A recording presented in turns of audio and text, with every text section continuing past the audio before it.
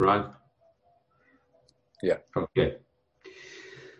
We explained yesterday that Rav Kook explains that Tshuva is a universal movement, and that in becoming involved in Tshuva on whatever level, you merge with the universal movement. You are moving with the stream, so to speak.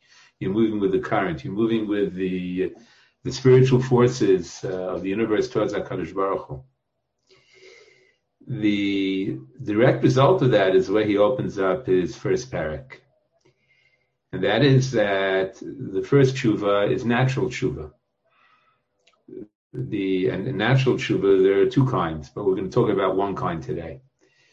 There's a natural tshuva of physical natural tshuva, fitting in with the physical world, fitting in with your physical body, treating the body the way it ought to be treated, treating the environment the way it ought to be treated, treating all living beings, all plant life, all animal life, all human beings, of course, od yoter, in the way that, in a natural way, it belongs to be treated, and to fit in with the world as a physical being, because HaKadosh Baruch Hu created this physical world.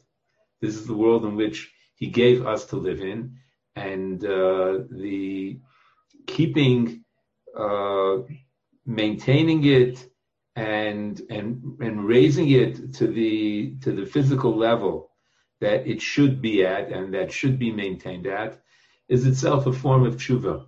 The environmentalism as a movement, Rav Kook would certainly have looked at as the tshuva movement, as an extremely basic tshuva movement, and he feels that our lack of success in maintaining the environment is probably because, as opposed to thinking of an environmental tshuva and physical and natural tshuva as being a prerequisite for everything else, apparently it only comes successfully with all other kinds of tshuva, with the spiritual tshuva, with the ruchani tshuva, with the tshuva from as we'll go on to explain. So that it's not that first you got to get this done and then you can move on to everything else. Not at all.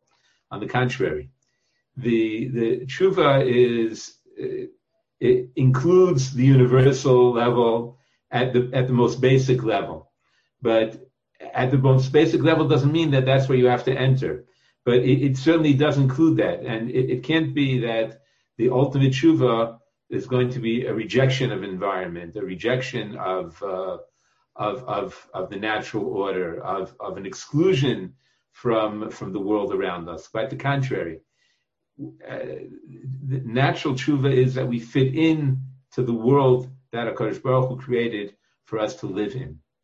That is what Rav Kook calls tshuva tivit gufanit, and we'll talk more about a different kind of natural tshuva tomorrow. That's it. Thanks for listening today. B'ezrat Hashem, same time tomorrow. How long was that?